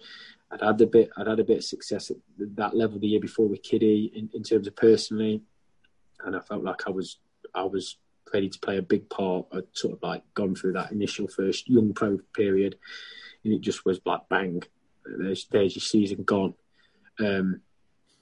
It helps me now when I'm dealing with the kids now, and I see someone have a long term one. I've been there and I've done it, and I know you think you're right. And I remember going back the next pre-season thinking, I'm flying here. Won the bleep test. So I haven't played for you, and I beat everyone on this bleep test. So physically, I was unbelievable. You know, when you play the game and your timing's out and your decision making's out, and you're like, you can't deal with the turning and the twisting because your body's still getting used to playing at match tempo. Yeah. And I never, once I got back in the first team that year, I never got a run of games. So it was like I could not get any momentum, and I was like fighting with myself to try and get fit and get going. The team wasn't great at the time, and I think I look back now and think, I was probably not as far down my rehab as I actually thought I was at the time. Because I came back and I played against Pompey in the League Cup. I think it was my first start after breaking my leg. Portsmouth at home. They had the big guns out. They had Lawar, Andy Cole, Crankyar, Taylor. They had them all playing. They all played that night, and we beat them 2-1. And you play, and you think you get your first start on your boat. You think, I'm back. And then you play a couple more, and you're a bit off it, and you play a couple of League Two games where it's completely different, and it's not under lights, and it's the adrenaline it isn't pumping as much, and you start to think, I'm still a bit behind it here. The biggest factor I had was I didn't play week in, week out. So at the time, I'd probably come back from the broken leg, and I was fourth choice out of four because the other three had played. The other three were established and playing, and I needed to get back up. And I felt like I was constantly chasing my tail to try and get in. And I was probably not doing the right things in training that I actually needed. I probably should have in terms of the fitness, I was fine, but the technical, tactical stuff I needed was probably more important at the time. And it took me a while to get going again, and made some wrong turns after that. But I think the broken leg was a massive wake-up call to me. Doing what you're doing now, it's fitness coach, isn't it? Your title at Burton Albion. So. Yeah, I'm basically first team coach, and I head. So I sort of assist Jake off the field, and then on the pitch I coach. So I lead all the S&C stuff, and I basically do the leading ball sessions and then take individual sessions and coach. I'm an A licensed coach along with the S&C, so I just dual role really. Yeah. When you first joined then as fitness coach, and then you end up being registered as a player and then playing, but there's like a big gap in between, wasn't there? Like your last game and then playing. How does that come about then? Like having a time out and then you're playing like 3 years later or whatever. So I went back to Mansfield for my last year. Yeah. So I'd been back to Stevenage, went back to Mansfield. I think my little one was 2 at the time. Yeah, she'd have been about 2. So I was like, I've got to get back home. If I'm going to leave Stevenage, we might as well get back home. So I signed for Adam Murray at Mansfield for a year. And early on, I was like, there's something not right with my shit. Like, I'd not had any issues with it before. I'd had my knee cleared out the year before, but nothing major. And it got worse and worse. I was thinking, I can't play on this. I remember playing Sheff Wed away in a League Cup tie. I think, God, this is painful. This shouldn't be like this. But the problem was at the time when we reported back the pre-season, the actual physio hadn't started. So he was like waiting to do his time in his former job. So we were just running with a sports therapist. So I was sort of like muddling through pre-season. And anyway, I had x-rays and stuff, and they were like, yeah, there's a bit of, they call it a stress response. And I was like, I ain't got a stress response. Like, I know my body. I've been doing it 15, 16 years. I know something's not right. Anyway, I muddled through the season, but I was in pain, and I was like, every night I was in ice. After the game, I was in ice. I couldn't train properly. I couldn't compete how I'd done it for the last 15 years. So even before, I was either injured or fit. So when you're injured, you get your head around it and you get yourself fit. When you're fit, I was like all out. I'm competing. I'm emptying the tank here. I trained hard every day and I played. That season, I couldn't do either. I wasn't injured. I was muddling through and I couldn't train flat out because I had this pain constantly. I was like, this isn't what I signed up for. Like, I wanted to be a footballer. I didn't want to be a senior pro that just turned and ran around for 10 minutes on a Friday and then did a bit on a Saturday. It wasn't really what I was in it for. I'd always, from being a kid, I just wanted to play. You know, it was eating away at me. And it affects your personal life. It affects everything. I was like, getting at home, I was ditching my wife. I go, do you want to go for a walk on a Sunday morning? I can't think of anything worse than going for a walk with my shin on a Sunday morning. I was like, no. And I was game ready and icing. And I thought, I can't keep doing it. And I seen the physio at Derby, Neil Sullivan at the time. He had a little look at me. And like Sully was like, you're going to need a sustained period of time off it so we'll have a chance. Like, obviously the x-rays and the scans at the time hadn't really shown anything conclusive, but I knew something wasn't right. So I'd had a couple of offers. John Eustace wanted me to go and play at Kiddie. He said, come back. He said, come back to Kiddie. He says, play. He says, and lead the fitness for me. He says, lead the coach in the fitness. But he says, I want you to play as well. So they're going to basically give me 2 contracts. I'm going to have a playing contract and a fitness coach contract. So I went down to see Eustace, went down to see the chairman, Colin Gordon, who was good mates with Graham Wesley, obviously I'd worked with previously so many times. And it was great. They were positive. They had a plan. I got back out of the car and I was like, I cannot do that drive. Not every day. To work, to lead a session and then train. I was like, I'll be dead. Nuneaton rang me and said, do you want to come and head up our academy, our 21s? And I was like, well, it wasn't really. I could have done that at Mansfield if I wanted to. That offer. I was doing a bit at Derby's academy. I was like doing a bit in their foundation phase. I was like literally at a crossroads. I was like, I don't know what to do. And my uncle's a builder, and he lives in Ireland half the year, and he lives over here. And he was doing a job in Oakwood. He said, do you want to just come and give me a hand for a couple of days? I was like, yeah, I do. Like, got me out of the house. I was like, I'll come and help you. So I spent a lot of time just with him. He had no one else to help him. It was just me and him every day. And the phone's going mad. It's like, don't the phone drive you mad? It's like, because obviously people are ringing you about what you're going to do, football, the phone's constantly going. I was like, yeah, it does. I said, well, so I need to make a decision like now, really. Anyway, Neil Sullivan rang me. He says, Burton Albion after a new fitness coach. And obviously I was finishing off my A licence and I was finishing off my fitness qualifications at the time. And I don't know what it was. I just went, yeah, I'll go for it. It was just like, I'm going to go for it. It was just like, boom, spur of the moment. Yeah, that's right. I'm doing that. So I come into Burton, met the staff.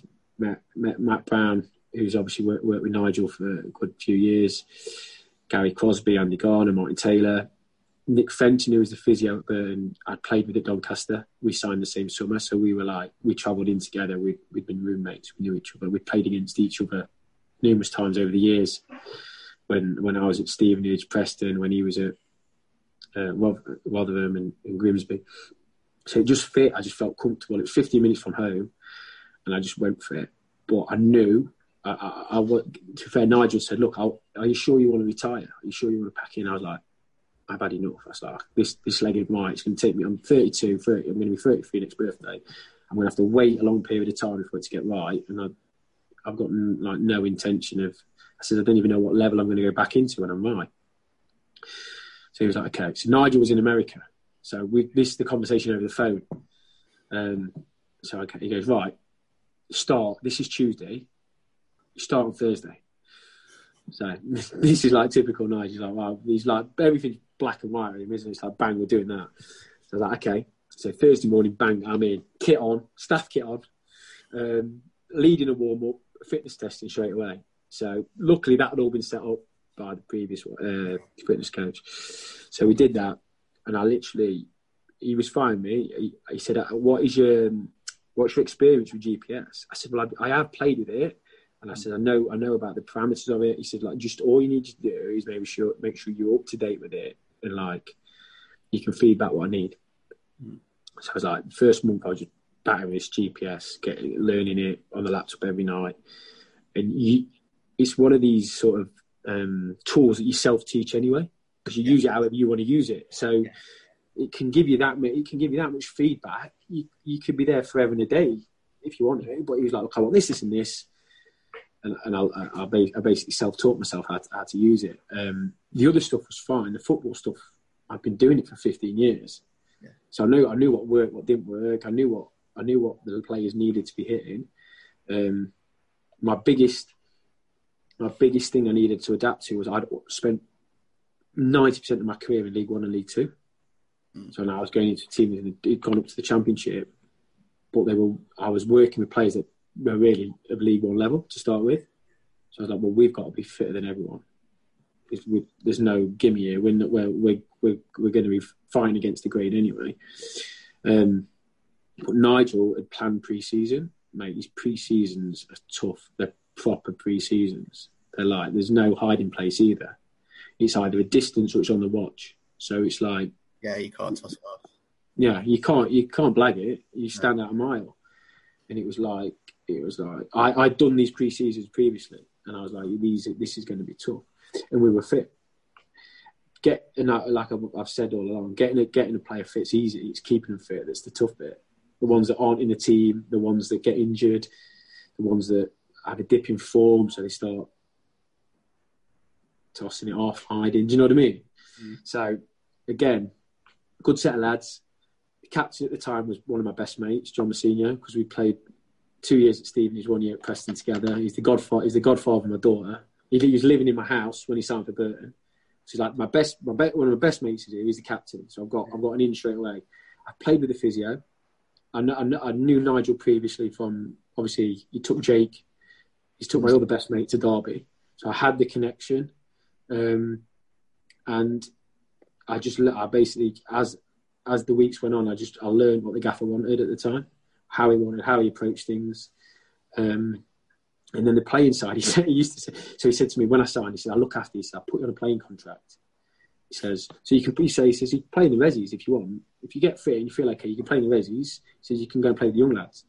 So I was like, okay, Gaff. I said, seriously, Gaff, I don't think I can play. I said, I'm not right.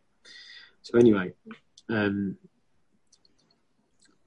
couple of days into pre-season, there was a player short, a player dropped out of possession. He's like, oh, Beardo, go and join in, make the numbers up.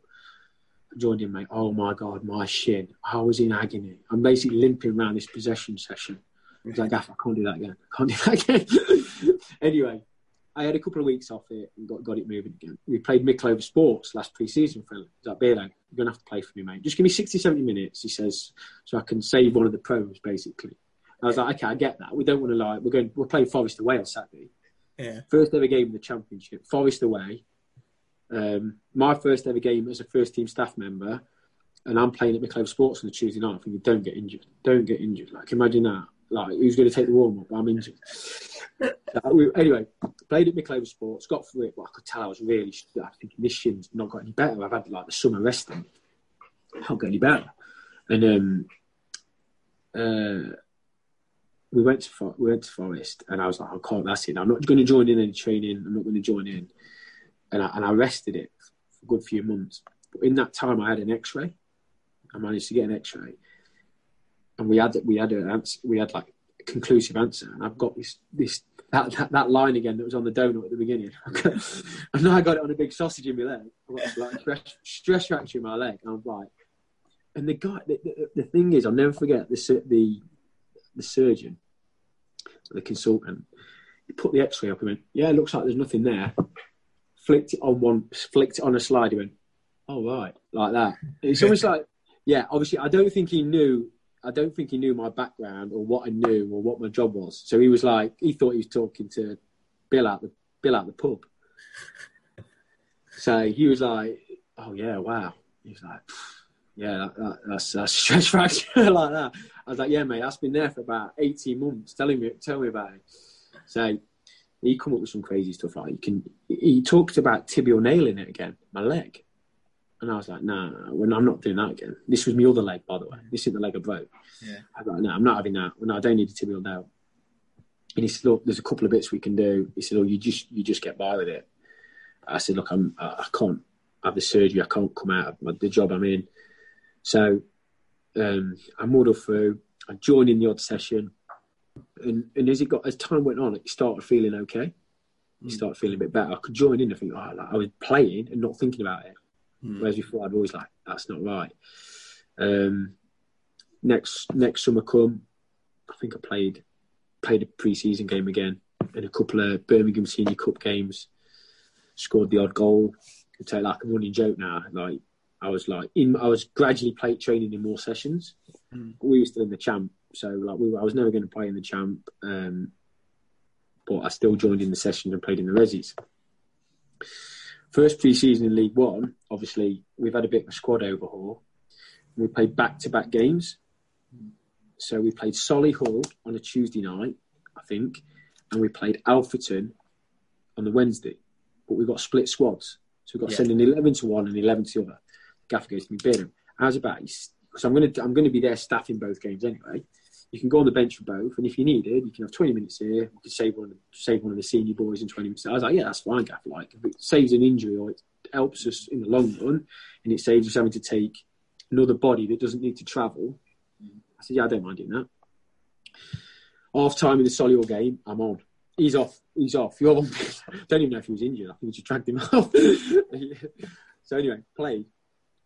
So this is, I think, this is me and Benty. So me and Darren Bent are playing up front at Solihull. I'm the fitness coach, and Benty's semi-retired. Yeah. In his pre-season game. Anyway, I scored at Solihull on the Tuesday night. The Wednesday night, we go to Alfreton.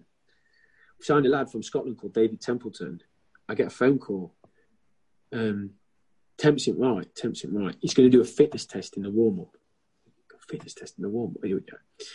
So the gaffers rang me. Beardo, are you okay to start if Temps isn't right? I'm thinking, well, I'd only played 45 minutes at Solihull. So I was like, yeah, I feel all right, Gaff. To be honest, I've done things right as well. I've learned my lesson by now. I'm doing yoga in the morning and stuff like that. I was like, yeah, now you're basically retired. Yeah, I'm retired. Yeah, I'm retired. I was like, yeah, I'll be all right, Gaff. Don't worry about it. So anyway, Temps pulls out. Right, you're playing, Beardo. Mate, I've only scored again, haven't I? First half. So I scored on the Tuesday night and I scored on the Wednesday night.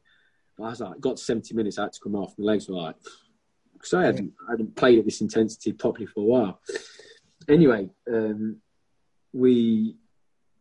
I come on a couple of times. We played Pompey away, and we weren't a massive squad when we dropped down to League One. So he's like, Beardo, look, you might have to sit on the bench, and if we get to the last 5 or 10 minutes, he says, and I need someone to go and head it, he says, I'm actually going to put you on like either in front of the back four or to defend corners and do that for me. I was like, yeah, that's fine. Like, I wasn't really going to have to win anyway. I was just going to have to play the game in my head. I was like, that's fine. So I went on at Pompey away. Played, I think, coming in an LDV Vans game at Crewe, just for like a couple of minutes at the end. And we went to Middlesbrough, quarter-final of the League Cup, so up at the Riverside. And for whatever, the gaffer wasn't there on the Monday. He had to go to like this big meeting in London. So he spoke to me. He's like, this is what we're doing on the Monday. Very light session. Tell the boys, report time on the Tuesday. I'll be there for the Tuesday. So basically, it was basically my session anyway. It was like a cool-down session. Because we played on the Saturday. We'd been to Fleetwood on the Saturday in the coldest condition ever, mate. We had people like coming off with hypothermia. Big, like 6'3" lads shaking. Like I've never seen any the conditions like it. And I'm thinking we're going to Middlesbrough in the League Cup on Tuesday night, like quarter final, one of the biggest games in the club's history. And I'm thinking we're going to have lads with the flu and all sorts. So we did a really light cool down session on the Monday. Tuesday on the coach, Gaff was like talking on the way up. He was like, yeah. So like plan. We knew what the team was anyway. And he was just sorting the bench out. And to be fair, we had really good prep that day. Good hotel, good meals. The lads like had recovered well, slept well. And we got to minute. We're just pulling up at Riverside. He's like, Beardo, fancy going on the bench tonight? I was thinking League Cup quarter. I was like, yeah, Gaff, I can do it. Like, I've got my boots, yeah.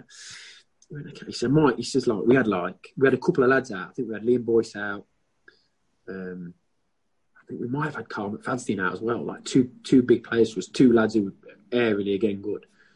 And I'm not sure if Fads might have played. Anyway, we had a couple out. And he went, I might put you on the bench tonight. He says, okay. I was like, yeah, that's fine. Got in. Kitman and bought my shirt.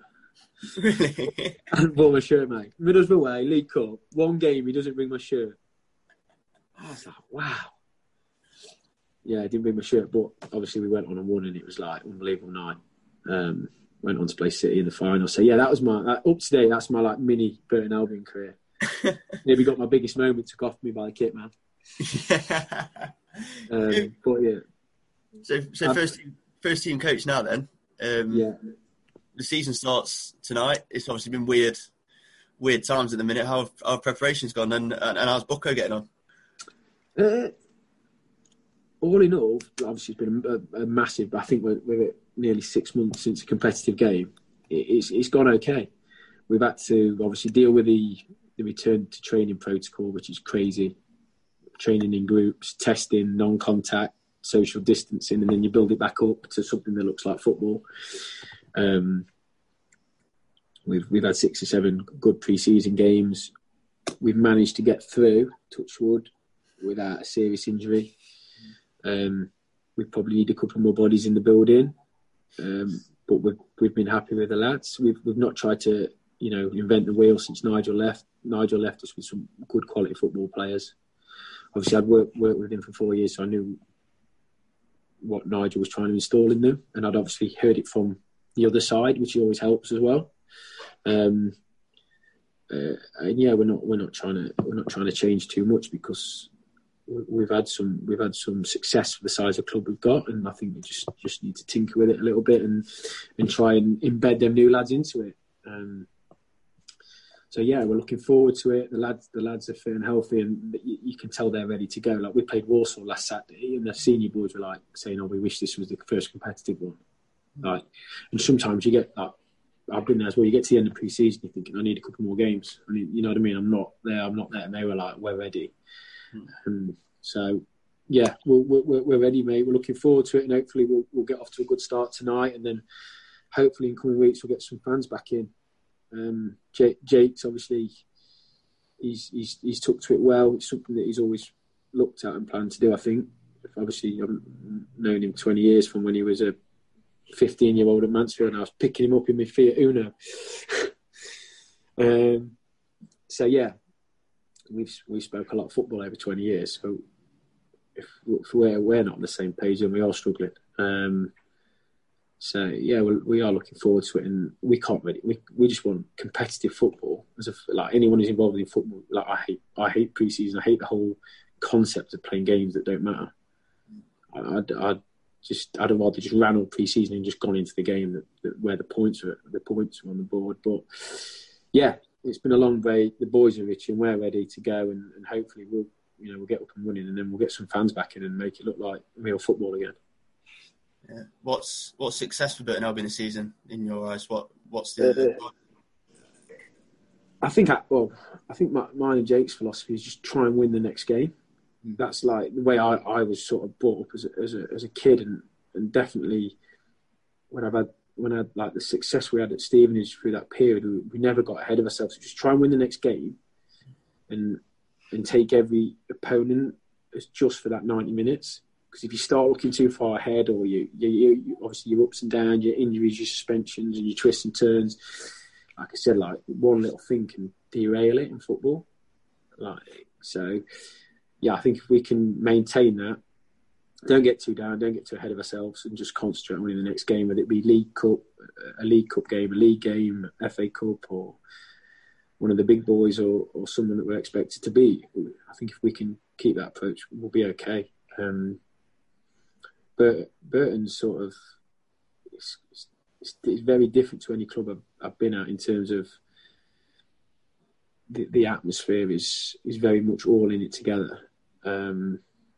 It's trying to make that a positive, if that makes sense. It's trying to maximise that, if that makes sense. We're lucky with the training ground. We train at SGP every day, so we've got probably one of the best training grounds in the country. So again, we have to maximise that and use it to our benefit. Mate, it's been absolutely unbelievable. I could say, I know you've got a game tonight, so I'm going to have to let you go, but it's been like 2 hours, but I could do another 2 hours. It's been absolutely class, mate. Before you go, can you, it's been obviously a long career, loads of brilliant stories. Can you pick a career highlight?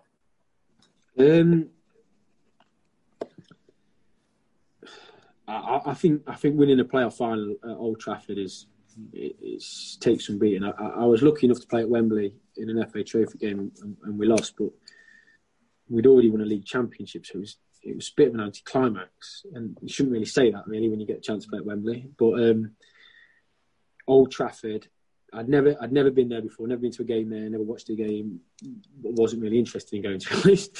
But when you go there, mate, it is the theatre of dreams. It is a proper football stadium, mate. You walk down the tunnel, and the names and I think they have league tables down the tunnel of when they've won the league, and it's just like, it's crazy stuff, mate. It's just a proper football stadium. And I remember going there that day and thinking, we cannot lose this final. We can't come away from Old Trafford losing a playoff final. We'd come from where we'd come from as well. We'd come from like bottom half of the table in January. We'd knocked Newcastle out of the FA Cup, and I was thinking, don't fall at this hurdle. And we did the job on the day, and I'd scored in the semi to get us there, so that was nice, but it still doesn't get away with when that whistle blows and you won a playoff final. I'm like the biggest advocate of playoffs ever, and I've lost finals and semis and penalty shootouts, but it is the best thing about football. It's the best thing to be involved in. As a footballer, you cannot beat playing in the playoffs. It's a different level of intensity, crowd noise. It's like everything you've worked for 9 months is on the table in like 3 games, and then if you get to the final, it's 1 game. I mean, I've done 3 or 4 playoff campaigns I've been involved in. Wow. And that was the one, mate. That was the one that was like, it was just everything about it. We couldn't play at Wembley because Man United were playing at Barcelona, so we got to win at Old Trafford. It was just class. It's just proper stadium, proper day. It was just one that I think in that successful period I had at Stevenage with them lads, it was just one like highlight that probably just stands out that bit more. If you can guarantee it is the best way. I mean, as a Derby fan, I've obviously seen both sides of it, but if you can guarantee it's the best way, innit? Yeah, I was there for West Brom. Yeah. When we won, Steve Pearson scored 1-0, and obviously I was there for QPR. And in all honesty, on both occasions, not that I wasn't a Derby fan, I was more thinking about the success for my mates. Obviously, Yeah. Do you know what I mean? Like, obviously, Campy was in and around the squad and at the club for the West Brom one, and then obviously Booker was playing in the QPR one, and I know that feeling, and I know what it does, and I know, like, if you a playoff win and it can change careers as well, especially at that level. Mm. Yeah, you aren't working again, mate, if you win that one. Yeah, that's true. I am, like, anyone talks to me about what do you think of the playoff system? I'm like, mate, if you're not a footballer, mate, you don't like it if you don't like the playoffs. I don't care who you are, how much success or failure you've had. It's just like different. It probably took away a bit this year because there's no fans there. Yeah. But yeah, I think it's class, man. I think it's basically cup football in 3 games. Yeah. You can't. I'd say that'd be my highlight. Yeah. Lovely. Well, thank you so much for that, mate. I know I've kept you for like too long. I'm probably going to get you the sack. Amazing class. And just finally, you need to give Wardy a contract because I get 10%. Is that what he's saying? Yeah. I mean, he's an agent now, isn't he? I don't know. Apparently, Burton don't pay agents fees, so. So, I spoke, obviously, after he sent me the podcast, I listened to Wardy's. He's a good talker, isn't he, Wardy? Yeah, he's good, mate. He's a good talker, mate. It's him and Campy, mate. For two players that play for Derby and Forest to come across that well. Eh? Exactly, yeah. Well, I think the bloke who's interviewing him has got to get a lot of credit for that as well. Yeah, mate, asking the right questions.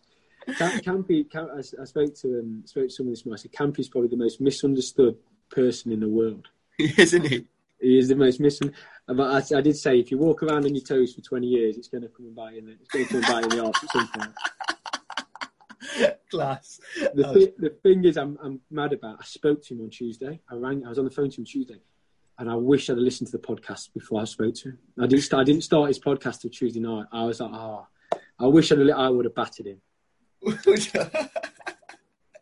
Oh, mate, was he complimentary about the podcast? Yeah. The thing is, some of the stories I was there for. Yeah. The Vegas story with his cousin, I was there. Yeah, we're talking, man. We're talking, man. I was on that trip, mate, and I was in and around him, mate. And the guy, he was like the cat that got the cream, mate. He was like, we called him Frank Spencer, mate, because he just smiled for the whole duration he was there. Quality, absolutely class, mate. Virdo, nice one for that, mate. That's absolutely no problems. I'll see you soon, mate. I'll get out to a game soon. Nice one, mate. Yeah, just drop me a text. Thank you. Yeah, nice one, mate. Cheers, pal.